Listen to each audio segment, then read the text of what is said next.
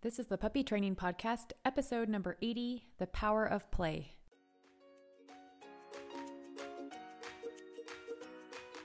This podcast is designed to help you on your journey of becoming best friends through love and learning as you train your own dog from home. And I'm here to help you every step of the way. This is the Puppy Training Podcast, and I'm your host, Amy Jensen. Hello! Thanks, you guys, for listening today. I hope you are having a great week. Today, I want to discuss the power of play and how we can use it as a motivator for our dogs. So Baxter is currently in his adolescent phase of life. Are there any others out there who can relate with me? Yeah, I know, adolescence, right? So fun. It can be fun, I know, but it can also be trying.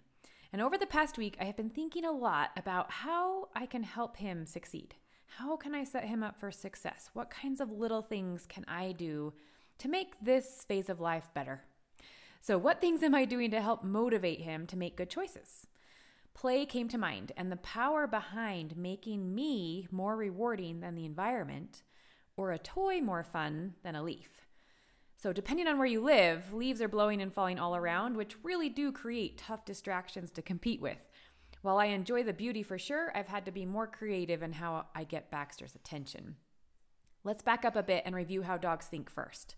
Dogs do something if it is worth it to them. If it brings them no benefit, they most likely won't do it, or they'll stop doing it.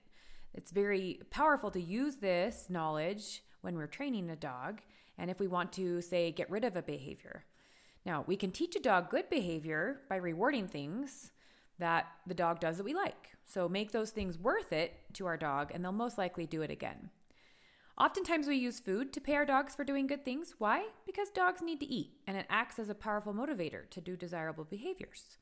Once our dogs learn they get paid to be calm, to chill on their mat, go into their kennel, come when called, etc., it's more likely they are willing to do these things, and we see an increase in their choosing to listen to given cues. We work to establish a healthy relationship where our dog understands rules, boundaries, and what will or will not work for them. And they're very good at this. They're very good at picking up what does and does not work for them. Now, food definitely works, but I've also found play to be very powerful in capturing a dog's attention. And we have to have attention before we can train or ask our dog to do something. Dogs are social creatures and they love interacting with us. Dogs also love movement, like chasing things, stalking prey, capturing things. Toys are a wonderful way to help your dog experience these natural instincts while playing with you. Both things they love, and toys are fun. They can be quick, squeaky, unpredictable, something we often use to keep a dog's attention, that word unpredictability. And toys are fun to chase. So when you are more fun than the environment, whether that's just you alone or you with a toy, your dog pays attention to you.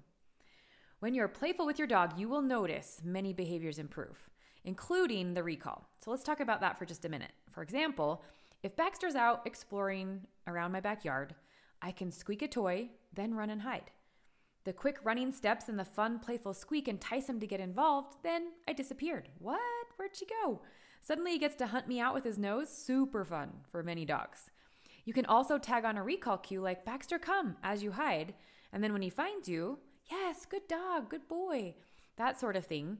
And then the reward can be that he either just simply found you, or you can add in things like rubbing his ears or giving him a back scratch or a belly rub if that's what he likes. You can toss the squeaky toy for him to chase. You can play a gentle game of tug using the toy with him. They love those long, furry, squeaky toys. Or you can also pay with food. There are so many options and ways to reward, but they are all, again, rewarding to the dog, and it started with your willingness to play. So games like hide and seek may be Games such as hide and seek may be adapted to work for a variety of fitness levels too. Don't worry if you're not the fastest or most agile person. If running quickly is not your thing, use the toy to do the quick, exciting movements. Calmly go hide while your puppy is busy sniffing, then use a toy attached to a long rope to create movement as you squeak another toy, trying to capture your dog's attention. Tying a toy to the end of a rope and dragging it through the grass can be super motivating for dogs. The quick, unpredictable, there's that word again, movements encourage the dog to chase. Then when your dog notices and comes running, you just simply reel in the rope with the toy attached and you reward as previously mentioned. Using play to recall your dog often takes the place of even needing to say anything. Start play with a favorite toy and watch your dog come running. Baxter loves to try and catch toys, and once I noticed this, I started using catch as a fun reward for coming. This also works with fetch to trade out the toy he has in his mouth. If you just start playing catch and he drops the toy on his own, there's no need for a cue.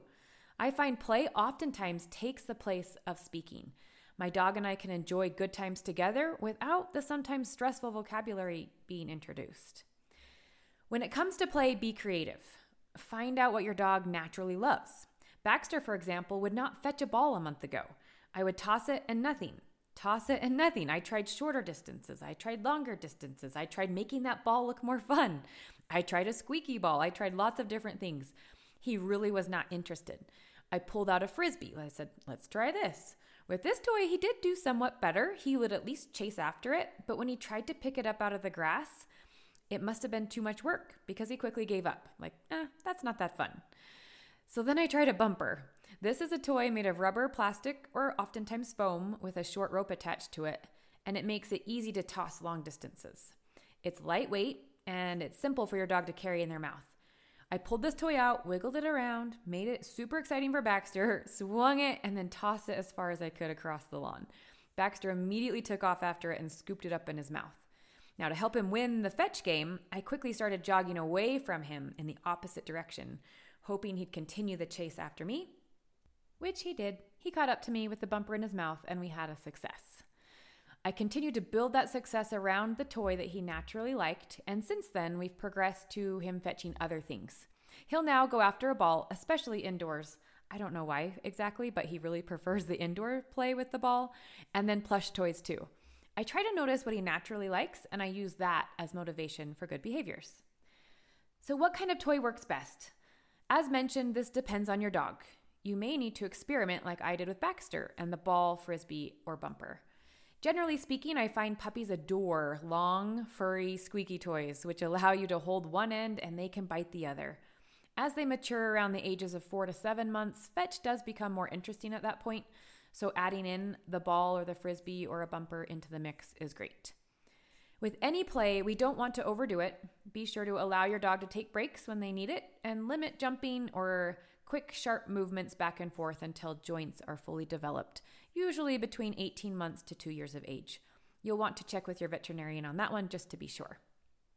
All right, you guys, I encourage you to give play a try this week and see how powerful it can be in motivating your dog to do good things. Try to discover what play your dog loves most and add this technique into your training toolkit. See if you cannot say a word and still get your dog to do things like a recall this week. We are a community, so if you have a favorite toy your dog loves, I'd love to know about it, and I'm sure others would as well, so feel free to share it with the rest of us. We are all in this together, and sharing your successes can help others. Thanks for listening. Now go have some fun with your dog. Enjoy that play, and I'll talk to you next week. If you have a question about anything you heard on this podcast or any other puppy training question, visit my site baxterandbella.com to contact me.